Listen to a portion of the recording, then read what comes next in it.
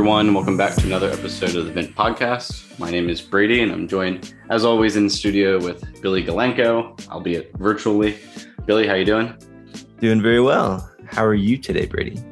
I'm doing okay. It's been really mild weather out here, which is nice because, one, it's been in the 70s and not super humid, plus our house is kind of in a really shaded neighborhood, and so it's been really nice to be outside and be on walks and stuff. This work from home can get difficult if you're inside all day. Plus, it's almost miserably hot to go out, but it hasn't quite gotten there this time of year in the East Coast.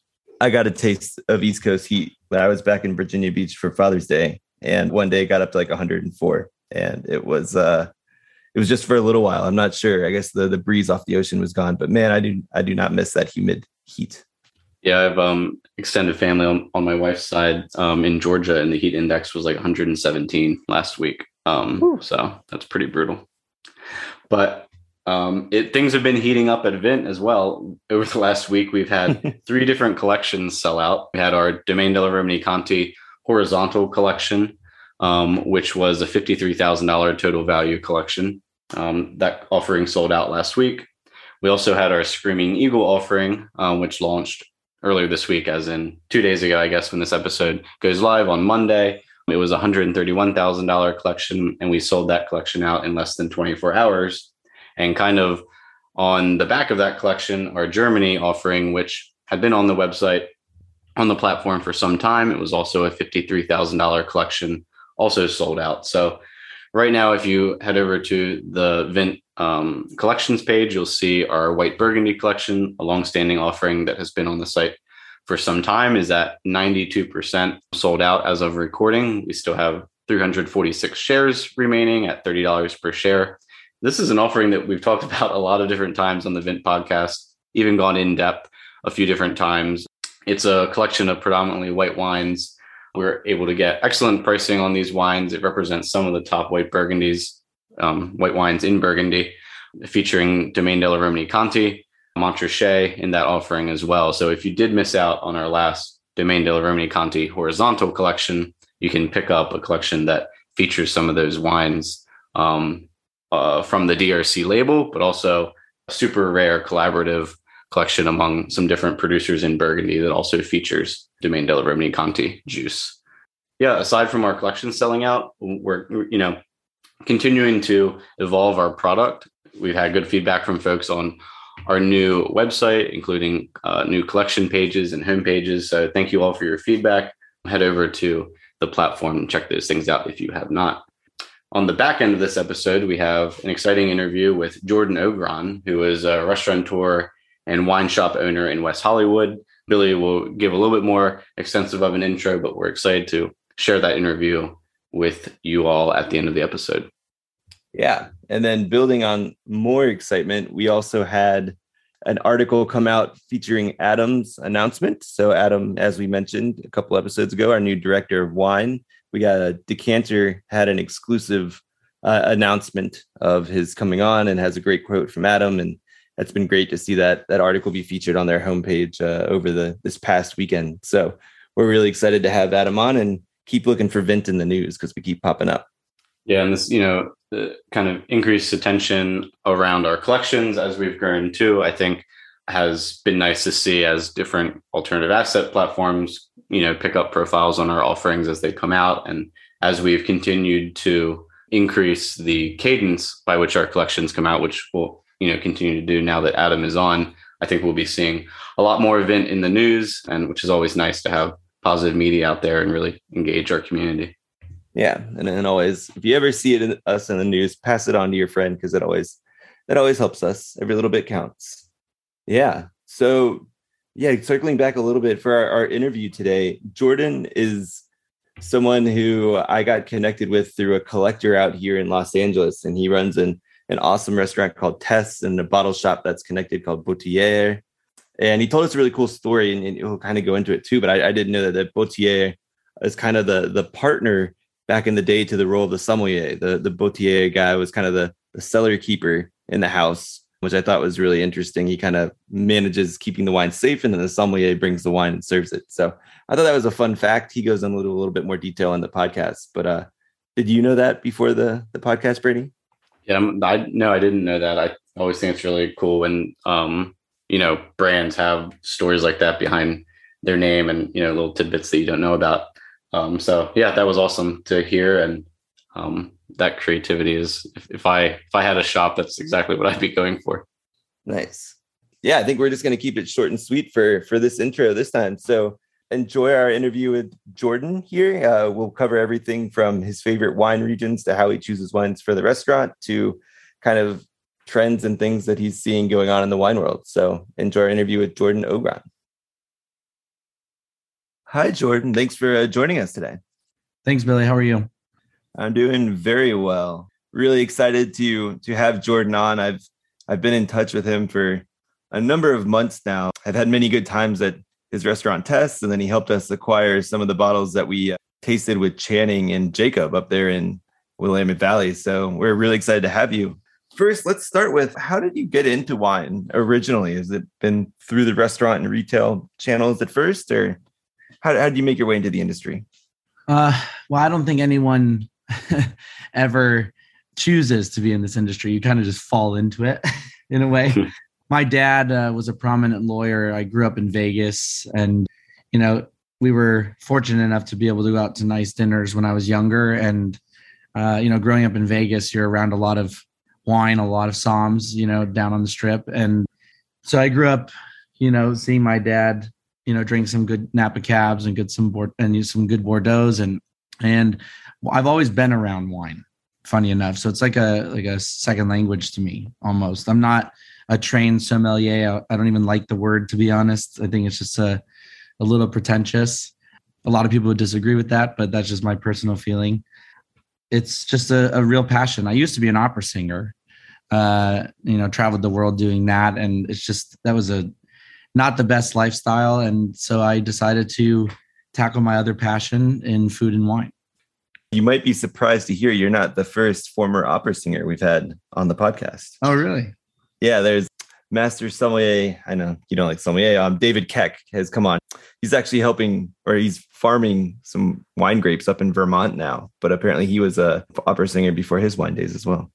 Nice. There's definitely some kind of correlation there. It must be like the character traits, something like diligence, determination, these kinds of things that keep people committed to both opera and wine. Yeah. Well, they go well together, hand in hand. Yeah.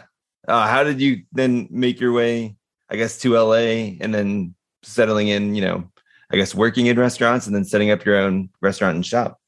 Yeah. So I moved to LA. Well, originally from Vegas, moved to Orange County for high school, and then ended up going to USC, which, left me here in LA, and I love LA, and worked my way through restaurants, being a wine director. Started my career at 20 years old at Rivera, which was a restaurant in downtown across from the Staples Center. And I co-wrote that list in the beginning with a master som named Steven Geddes, who's a great guy based in Las Vegas. And really just that was a Spanish-driven list and, South American focus list. Really got a lot of my floor training there from my mentor at the time, who was just a phenomenal front of the house service guy. He got his training through the Michael Mina ranks. And from Rivera, it was weird because in my career, I, done a lot of mom and pop style restaurants. And then I've also worked in large corporate companies. I couldn't figure out what I liked more. So when I was younger, I kept going, mom and pop to corporate and back and forth. So I went from Rivera to Fig and Olive, moved to New York for almost 2 years and helped them open a few locations there. And then came back to LA and opened the one over on La Cienega and Melrose.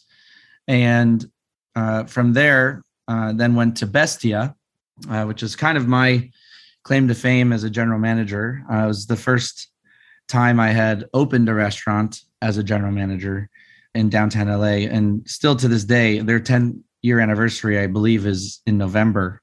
And it still takes 2 or 3 months to get in there. So I was there for about a year and a half. And after working 6 days a week, 14, 15-hour days, I was the only manager. I just got really tired and decided to go back to corporate for the nice pay raise and an easy work schedule. Went back to New York actually for a year for the Standard Hotel Group and helped them open a restaurant in Soho. East Village, and then came back here and worked for Hakkasan Group and helped them with a few locations here and in Vegas, and just got really tired of the corporate workplace where you feel like you're not heard as an employee and you're just trying to do the best for the company. And so that was kind of my motivation to really own my own business. And so I had called Bill Chates, who's now my business partner, but a gentleman I had worked for since the beginning of my career because he was the owner of or co-owner of Rivera and Bestia. And I called Bill and I said, look, I don't want to work for you, but I'd love to partner with you on a restaurant project. And so that's how Tess was born. Here we are today with a beautiful 4,000 square foot restaurant and another 1,200 square foot wine store called Boutellier that's attached to it that we also use as a private dining room. Awesome. Yeah, I will say Bestia is still great to this day. I can attest to that. And it does take forever to get in. So kudos on starting that up.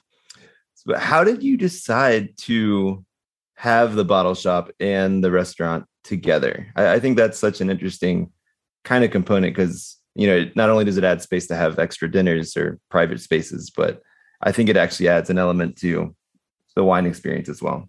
Yeah, I mean, one of my dreams has always been to have a wine store. I just really love wine and I've always wanted to curate, in a way, my own collection to share with everybody else and kind of my vision of how wine should be sold.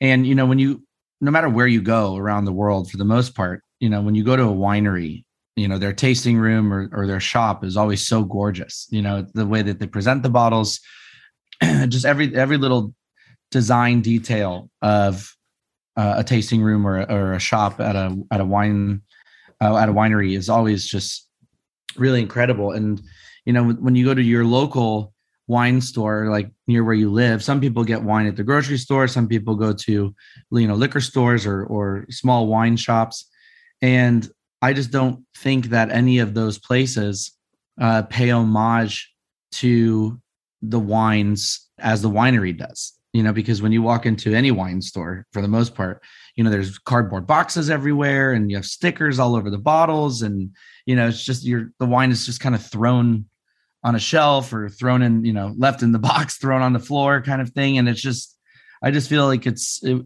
up until this point that, that I've had my wine store, I just feel like wine is so disrespected after it leaves the winery. So Boutellier is more of an upscale retail experience, kind of like if you were to go to any designer store, clothing store.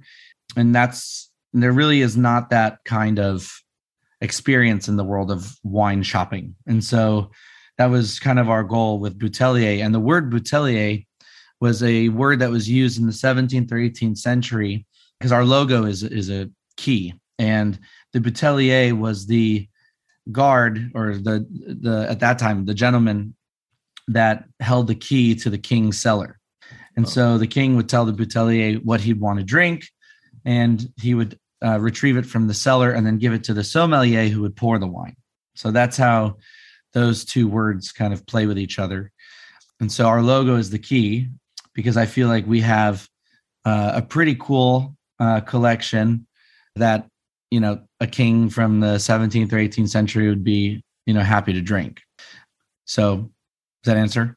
Yeah, that's really great. I want to lean a little bit more into that idea of elevating the retail experience a bit because, like you said, the presentation often and it's no dig on local wine shops, but, can sometimes be sloppy and it doesn't help to elevate the customer experience in that way. What particular components have you thought, if you could just maybe name 2 or 3 components that you really focused on? You said, if we can do this right, if we can do this presentation right, it's going to elevate the experience. What were those components?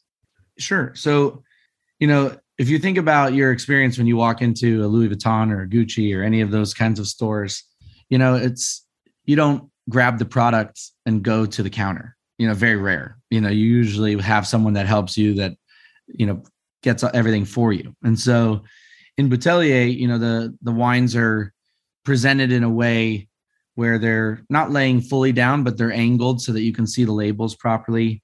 Every single wine in the store has its own wood engraved tag. That is not an easy process because every tag has to be designed on its own, in a design program. And then we send a huge file off to our engraver that uses a laser cutter. And then we really don't want people to have to, we don't have baskets or any way for people to put wine. The point is that they're not supposed to be grabbing bottles. When you go to a grocery store, you throw all the bottles in your cart. It's not that kind of experience. So you have your own personal shopper. We get the bottles for you. We have beautiful reusable bags that people love and use when they take to restaurants. Wine carriers are also something that's not, readily available. So there's not a lot of options for them. So our bags are used as wine carriers. But the experience is, you have someone that shops with you and retrieves the bottles for you. We don't sticker any of the bottles because the barcode that we use is on the back of the wood tag. And it's just really a nice experience as if you were at the winery. Yeah. But I'd imagine you have folks that really appreciate that level of the quality experience, but also imagine there's folks that would say that, what you're doing there is just pretentious. What do you say to folks who don't understand the project in terms of the experience that you're trying to create? Well, the only thing that might come off pretentious is that the wines in our store are a little bit, the median price, I would say, is a little bit higher than normal stores. And that's just because our collection is really about 80% of the wines that we have in our store. And, we have a very large collection, over 1 million bottles, like way over 1 million bottles. Not all in the store, but, just in general. We have about 6,000 different SKUs in the store. But, our collection, our focus on the collection is that these are wines that you can't find anywhere else. And, we have wines that are $15, $16, and we have wines that are, $10,000 to $20,000. But the median average of what's in the store is, probably around $40, $50, $60, somewhere in that range, and when you go to a grocery store, the median average there is probably $10, $15, So, so people might think that it's a little pretentious in that way, but the value is insane because instead of going to the grocery store and buying a current vintage Cabernet for $20 at Boutellier, you can get a 2010 Cabernet for $50 or $45, so you can say it's more expensive, but you get way more quality and value in purchasing stuff from our store. So that's the difference. And people really do love the experience because so many people always want to ask questions about wine, which is great, but they always, I'm sure we've all shopped for wine. We always want to make sure that what we're shopping for, we're going to like it. Right. So, people always ask like, what are the qualities of this? Or I love this. What do you suggest? And they really love the hands-on experience. And sometimes there's not enough people to help all the people in the store, which is, a good problem to have. So yeah, I like the comparison to Gucci or Louis Vuitton, because you've created this experience that sounds like it's really elevated, but then at the same time, you just said you do have, bottles, $15, $20, $25. And I mean, you certainly can't find a $15 handbag at Louis Vuitton. Right. So I like that you kind of incorporated the experience, but at the end of the day, it sounds like there's still a lot of accessibility. Oh yeah, no, it's a wine store for everybody. We're just like, I like to say the best kept secret because we don't have an online presence. It's a pure brick and mortar store. A lot of people do know about the store, but not enough. But what we also do is that after you dine inside of Tess, we give you 20% off anything in the store after dinner, which is always a great perk because then you're getting things for even more value than you would just walking in and buying it. Yeah. And then building on Brady's point of the experience, but also, the range of price points all the way up to the top tier, you're putting some wines on not on a pedestal, but there's equal footing for all of them. So it's like sometimes when you go to a wine store, maybe the nice setup will only be for the, first growth Bordeaux or maybe the Burgundy, but it's really cool to go through your shop and see everything from, of course those wines are there, but there's, nicely aged like Beaujolais, or there's some great Etna Rosso from a really cool producer. I think it's nice to see the lesser known folks that still making amazing wine being put in the same kind of treated the same as some of those names that maybe people know more. 100%. And we also, we give every winery that we carry an equal eye. And what I mean by that is, unlike I think every other store, I don't know any other store that sells wine by grape varietal. Usually it's by region. When you walk in the store, you don't see, California, Bordeaux. You don't see any of that. You see Cabernet Sauvignon and Merlot. You see Pinot Noir, Syrah and Grenache, Nebbiolo Sangiovese. So, when you're looking at the cab wall, you're seeing Cabernet not only from California, but from Australia and France, because a lot of Bordeaux's are cab based. So that's where we put a lot of, all the cabs go on one wall. So when people are like, well, I only like to drink California cab, but when you see the California cab average is, for a decent one is $50-$60, but you can have this Cabernet from Italy for 25. It's a good thing to see side by side that you usually don't see in other stores. Yeah, for sure. So on that note, are there any, I'm sure we can kind of frame this in a bunch of ways, but are there any regions that the store focuses on? And then are there any favorites or regions that you feel are underappreciated that you're trying to kind of bring to prominence through Potier? Well, the store, we have mostly wine from everywhere, except for Greece. And it's just because it's not a big market. And I personally am not a big fan of Greek wine, and I don't have anything against it. It just, I've never really gotten into it. And so I don't know much about it. I think I maybe know one grape varietal from there. That's definitely something I need to learn. But my whole career, I've always said that Spanish wine is underappreciated. And it's also still to this day, the best value. And all the time when people come into tests and they're like, I'd like to drink a cab, I usually bring them like a Garnacha from a region called Campo de Borja, which is in between Rioja and Barcelona. And it's always hot there, like Napa. and the Garnachas they produce and the way they make them, it's very difficult to tell the difference between a Napa cab and a Garnacha from that area. And so people are always flabbergasted about how good it is and that it's cheaper than a cab they usually drink. And so I just really think that there are a lot of hidden gems in Spain, killer values, and people that love Pinot Noir, Tempranillo from the Rioja region specifically, that's like the Pinot Noir of Spain is what I always say. The Tempranillo grape offers a different style of fruit than the Pinot Noir, gives off, but I like to say it's an elevated flavor profile of a Pinot Noir. And I just absolutely love Spanish wines.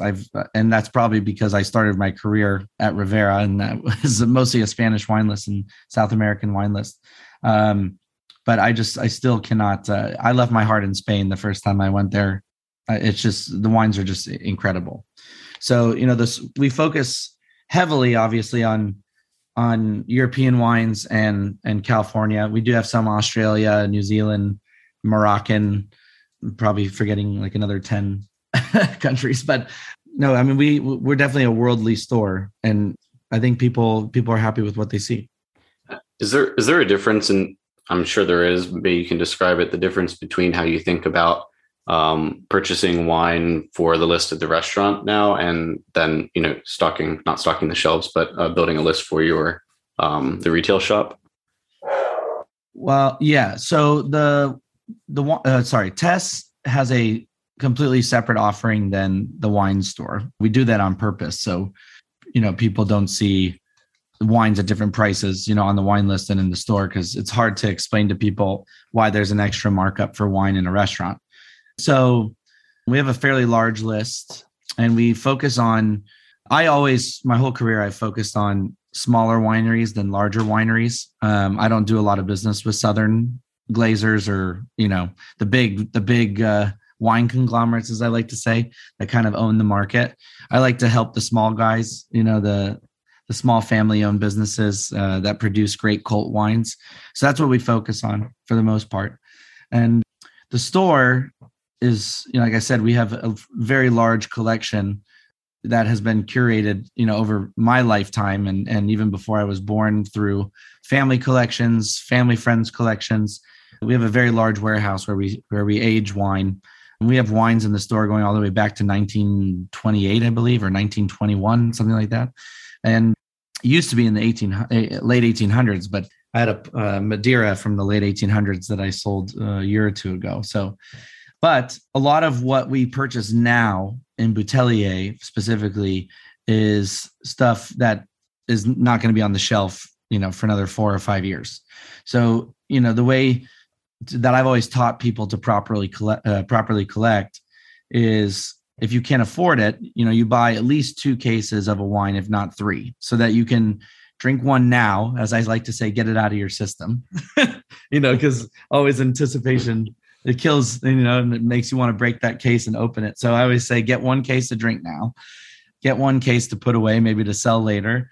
And the third case is meant to try over time, so open one in 3 years, open one in 5 years, 7 years, whatever it is. But it's cool to collect that way. And so that's what we do as well. We buy 3 to 5 cases of whatever wine and put it away and see how it ages over time. Obviously, we don't drink 1 case. we just have to have enough to sell. But we do, every so often taste the wines as they age. And the way that we taste them is through wine dinners that we have in the restaurant. So, we'll put, we have a wine dinner coming up in July called the Tour Through France. And we're doing a wine from, Champagne and the Loire Valley. We're doing a Sancerre, and we're doing a Burgundy, a white Burgundy, and then a red Burgundy. We're going to have a Rhone, Chateauneuf, Bordeaux. So, we're going to go all around. And that's how we taste some of our collection, is by having wine dinners and selling wine that way as well. So it's a lot of fun. And there's the synergy between the test list and the Boutellier offering has always been good, luckily, because it wasn't something that I had put too much thought into before we opened. So it's worked, and I can't complain. Nice. Do you see collectors coming specifically to you just based on your either selection or the availability of back vintage, that they might either, maybe they have a gap in their collection, or maybe they're looking for something they can drink sooner rather than holding it for 20 years? We do. We definitely do. Those that know about us, for sure, and wine collectors, they all talk. So over the years, we just celebrated our 4-year anniversary this past weekend. And, 2 years, I guess, if you take away COVID. But over the last 4 years, we've had a lot of different collectors, come in looking for certain things, some of which are almost impossible to find, others that we've had and been able to help them with that. But I love the collectors that come in and they're like, I have 1 bottle of this and I really don't want to open it, but if you have another bottle or 2, then I want to buy them so I can open one right now. And we just talked about how anticipation kills, and some of these collectors are just itching to open the 1 bottle that they have, but if they can have an opportunity to buy another one, then they don't feel so bad opening it, So we get a lot of that too, which is great to see. Now, you have the warehouse full collection that is related to the shop, right? Do you have a personal seller, or one that, doesn't see the retail side at all and it's just, for you personally? Yeah, I do. And I've kind of taken my personal passion and kind of have injected it into Boutellier a little bit. In the lock cellar in Boutellier, we have a back room that has all the high-end stuff. One of the walls we call the birth year wall, because we take pride in having everyone's birth year for wines that were produced and decent, at least. There's some vintages like mine, unfortunately, where it's very, very difficult to find good wine in that specific vintage. And I'm 1987, which, was only a semi-decent year in Rioja and in Napa. And other than that, you're kind of out of luck. So my personal collection is focused on finding a lot of 87s because it's so hard to get your hands on good ones. And then I have, some sentimental wines for whatever reason, stories and stuff that, I have 1 or 2 bottles left that I like to hold on to. And I don't have the largest collection because I'm always focused on, buying for the restaurant and for the store. But if there's something, newer that comes out, like there's a wine called Bizerno that's made by Ludovic Antinori, and it's a fairly new project. And I tried the first vintage, which was a 2016, I believe, or at least the first vintage in the US. I don't know when his first vintage in Italy was, but I just remember tasting that wine, and which is kind of a competitor to a Sassicaia or a Masseto. And it's like a 20th of the value. And I just absolutely just blew my mind. And so, when I taste something like that I've never seen before, never tried before, I'll usually buy myself a case as well and put it away. And so like, that's a perfect example of something I just did not too long ago, because that wine was just shockingly good. So yeah, I mean, I'd probably say I have, 500 bottles. That's about it. Pretty minimal. Nice. Do you have any favorite producers making up some of that? I know you've mentioned Realm in the past, and you've mentioned Lopez de Heredia.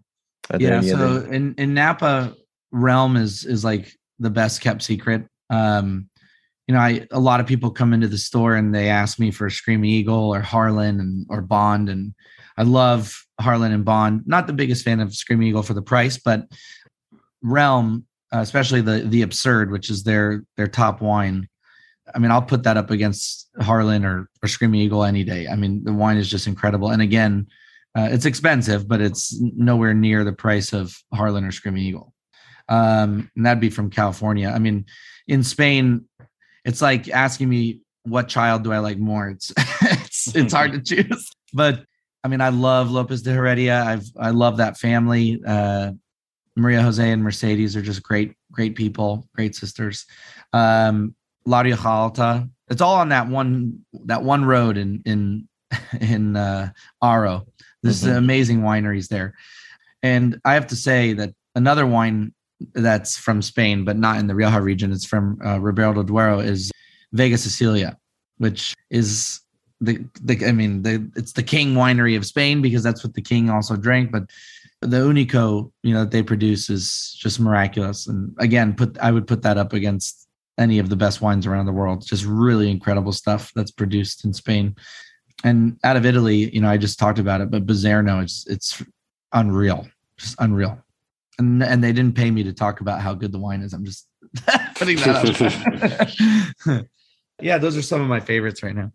Do you have any favorite up in like Piemonte or anywhere more in northern Italy? Yeah, so I actually, I wouldn't say I make it, but I definitely have a say on it. Is of a Barolo in that we produce, with under the Boutellier logo, with amazing winery called Cascina Adelaide, Adelaide. And Mr. Draco, he's in his 80s now, but the man is just an unbelievable person. So funny. And he really puts a lot of love into his wines. And again, it's a small producer. I think they collectively have about 8 to 10 different labels, and they only make 50,000 bottles, I think, or 100,000 bottles, but total for the whole winery, which is so small. And their wines are just absolutely incredible for the value. And I'm a big value guy, because I think when people shop, I always put my mentality in the hands of, the customer. And, we're all human. We go and we shop for wine, and it's not like we just go and blindly choose, the most expensive stuff. No, we want the best quality for the value. So I always have that in mind, when I'm helping make wine or selling wine or buying wine, it's always about value for me. So, there are other great producers. Like there's this incredible female winemaker, Chiara Boschi, and she just keeps getting 100 point after 100 point after 100 point. And her 2016 Via Nuova, was one of the best Barolos I've ever had in my lifetime. There's just so many great wines up there. And I was just there not too long ago in November, and was there at the height of truffle season, which is always, a good thing to experience. My God, it was wonderful. But yeah, I would say those two wineries right now are at the top of my list, Cascina Adelaide and Chiara Boschi. Nice. Now, Jordan, when you talk about like collectors coming in, and you have a profile in your head of what a collector is, do you also think investment tied into that? You had mentioned maybe you have a case to hold and sell later? Or are you always kind of thinking that those go hand in hand? I mean, collecting, no matter how expensive or inexpensive, collecting is expensive, because if you're buying something and not using it or consuming it, you're just sitting on cash. And so a lot of collectors that, do this as a passion, it is a heavy investment. And, the one thing, unless you have a big home with a nice wine cellar or a big wine fridge, you usually have to store offsite at a offsite wine storage facility with, that have nice cellars, and those are expensive. Just for me, for my, what I would call a little collection, I pay $300 a year. I get a family discount because I know the owner, but I think a space that I have would be normally $750 or $800. That's a lot of money and that's per year. That's just to store your wine, and so you have to add all that money that you spend into that collection. And if you are a collector and you invest you can't make any of your storage money back for sure, unless you have, 3 cases, right? Or multiple cases, especially if you want to drink some of it. So, that's how I think about what's what I think about when it comes to collecting and how people collect. And there's obviously people that are deep into collecting, they can afford it, so they don't really think about selling stuff off. But, I'll keep his name private, but I was a big client and friend of mine, was the president of Capitol Records for many, many, many, many years. And he had a collection of, about 10,000 bottles. And when he got sick, he passed away a few years ago now. But, when he got sick and knew that he wouldn't drink anymore, he had enough value to probably the money that he made, if he did sell it, would have paid for all of his drinking for the last 30 years. So if you're a smart collector, you can kind of drink for free. So just depends on what you buy and if you're willing to sit on all that money and pay for the storage and blah, blah, blah, And so if you think about it, especially when you think about like Bordeaux, for example, when Bordeaux comes out, if you buy it, if you pre-buy it, which so many people do now, you can get a Margaux for, $500, $600, $700, if you pre-buy it, but they don't release it for another 4 or 5 years after you buy it. So, you just bought something, you bought thin air for 5 years, and if you wait and you buy it when it's on the shelf, you probably pay $1,300, $1,400, which is what you usually see it for online. And, and that's right when it comes out, 10 years later, that same bottle is going to be worth $3,000, $4,000, $5,000, depending on the vintage and et cetera, et cetera. So, you see it just in the regular purchasing market too. It's not just the collecting, so when what I'm trying to say is when a winery re-releases a vintage, it's definitely not the same price that it was when it first came out 10, 15, 20 years ago, whatever vintage it is. It's double, triple, quadruple the price. And that's if the winery sells it. So there is a lot of value in collecting. And I love what you guys are doing with your platform, because I really think it will teach a lot of people about just collecting in general and how valuable it is when it's done correctly. No, I think that's really interesting. And to me, I guess, do you see any trends from these collectors in terms of what they're buying on the ground? Like, obviously we can track stuff via LiveX and we kind of know where the macro market's moving, but it would be interesting to see if you're seeing any trends of people purchasing things that they might not have before. What do you see in there in the shop? It's tough because when people come into our store, they know what they're walking into. So, we do get a lot of questions like, do you have Sassicaia? Do you have, the big boys, do you have, Tignanello, that kind of stuff where, people always ask because it's a hot collector's item, and those wines, will always have value. So the people that do have collections and like to collect, we definitely get those questions a lot. And those same people, I introduce, Vizerno to them, just as an example. And, they're shocked by the value. And I'm sure at some point Vizerno is going to be just as expensive as Sassicaia. But, It's a great question, but I don't think it's applicable to me just because of we're not really a high volume store. But, forever until, I'm dead and we're all dead and gone and our kids are dead and gone, Bordeaux, Burgundy, and California will always be the hot topics, of what people look for. So, I mean, Bordeaux and Burgundy, they just don't make enough. And it's just crazy. The gray market, as we call it, wines that are purchased by a collector are sold, for a much higher number. And then the person that bought it sells it again. And, by the time someone could drink a Margaux, it could be sold 5 or 6 times, Mm-hmm. So the value of Bordeaux and Burgundy are just insane. And California is getting there, big time with, some of the more cult, harder to get producers. It's insane now, like how expensive these wines are. And it's really just because of the market. It's not even because of the winery. The winery still, for the most part, sells it, maybe they have a 2 or 3% increase every year because, with labor cost or whatever, but it's not like Harlan went from selling their wine for $500 and, now it's $2,000. It's just, they sell it for, I believe, the same price, and it's the market that's blowing it up because the demand, supply and demand. That's just how it goes. You've already talked about, some of the ways, going back to the beginning of the conversation when we discussed elevating the retail experience. If you look, 5-10 years down the line, are there more things that you're looking to accomplish it's still talking the retail space to help push the industry forward and either make it more accessible or, drive the customer experience forward? Have you thought about what 5-10 years down the line looks like as you push the envelope there? Yeah, I mean, for sure. And I a lot of it has to do with of what I would want to see is obviously going to be a struggle with, especially in California, with regulation.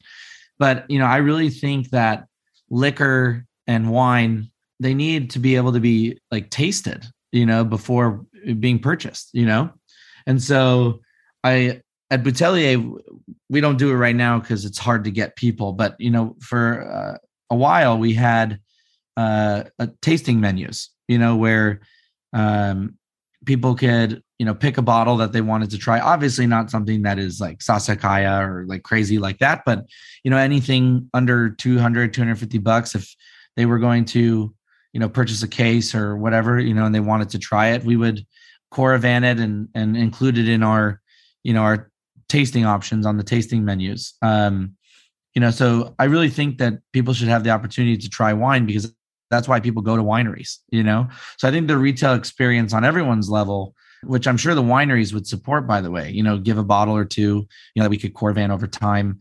But I really think that, to educate people more and to have more conversations about wine, especially inside of the retail stores, if customers are able to taste it, I think it would generate even more sales and create more demand, which is a good thing, because if you think about, they don't really do it anymore, especially now after COVID. But, when I growing up as a kid, every other aisle, there was a person there with a little table and with samples. You guys remember that? Oh yeah. You go in a grocery store and like you can almost eat a full meal just by trying samples. At Trader Joe's, you can ask them to open any bottle for you, and they'll let you taste the wine. Oh, that's cool. I didn't know that. There, yeah, it's pretty neat. Back in the day when we were growing up, you could try a lot of things. I mean, that was the way of marketing. PR and marketing back then. There was no social media, Instagram, all that stuff, and so, but even with social media, it's like you can't. It's great marketing because the name, but you still don't know what it tastes like, and at the end of the day, if you see something on Instagram, maybe you'll buy it once, to try it, but you're buying one bottle, and if you don't like it, you're not gonna buy it again. If people do sample it and they love it, maybe you'll sell 12 bottles, So I don't know. I think there's pros and cons, but I really think that 5 to 10 years from now, to answer your question, I think there should be more focus on all retailers, finding a economical way to allow people to try the wine. And like I said, it could also come out of the marketing budgets of the wineries because people travel to the wineries and taste the wine, and that's in their marketing budget. So, they can always send a bottle or two to their best retailers, It doesn't have to be every store, obviously, but I think that would be really cool. But the regulation behind that is actually pretty heavy, pretty deep. So, there would need to be a lot that's changed to allow that to happen. Cool. Well, diving in there, then I think those are like most of our questions. For me, I guess my last question is back on kind of the wine nerd side of things. What regions that are kind of emerging, or producers that are emerging, have you been really getting into that you think are some of the, outside of Spain, maybe some of the best values? I don't know if it's somewhere down like Sicily, or if there's a lesser known producer in a region that's, already really big. What are you feeling on that value side of things? Like if we're looking at that 25-30 range and Beaujolais. Yeah. I mean, there are some great producers here in California that are starting to produce out of like the Lodi area. Mm-hmm. And a lot of wines that you see now, they don't really have a specific region. They're just called California, wine, because they kind of pull from Lodi and Paso and like different areas.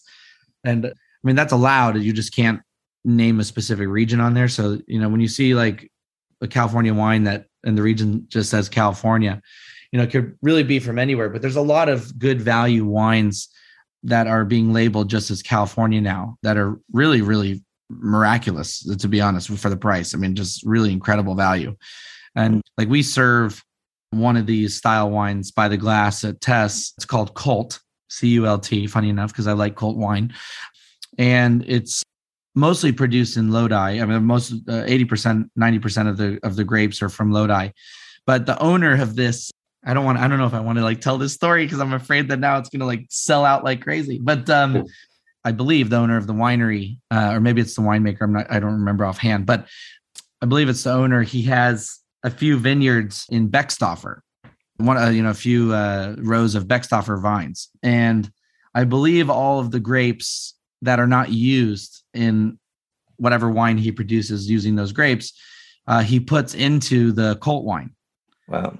Because instead of throwing them in the garbage, he uses them as value grapes and just adds it, to the Lodi fruit. And, this wine is just absolutely incredible for under $20, retail. It'll blow your socks off because the finish is crazy. Like you would get from a $500 cab, and we serve it by the glass, and it's just absolutely delicious. So something like that is really cool. Really cool. Yeah, that is really cool. Yeah, hopefully some of our listeners are familiar with Beckstoffer. One of the NFTs we did with a Sonoma producer. They're based in Sonoma, but they have some Napa-based wines, and they had some from Beckstoffer. So I think people will be familiar. Yeah, I mean, but to get like a little bit of that Beckstoffer quality in a wine like that is crazy good value. Mm-hmm. Yeah, no, it's like pulling from, I don't know. I mean, the first growth vineyards can expand. I don't want to put on the parallel of like DRC, but it's like basically pulling from one of these Grand Cru vineyards and just putting it in a village wine. Yeah. Yeah. It's pretty cool. Cool. Well, thank you so much for joining. I think those are all my things. Where can you share exactly where Tess is again, just in case anybody wants to visit when they're out here? Tess in the bottle shop. Yeah. Tess is in West Hollywood on the corner of Sunset and La Cienega next to Fred Siegel. Been there 4 years and look forward to many, many more. Yeah, I can attest. It's a beautiful space. So everybody should visit when they come out here. But thanks again, Jordan. We appreciate the time. Awesome. Thanks, guys. Thanks, Jordan.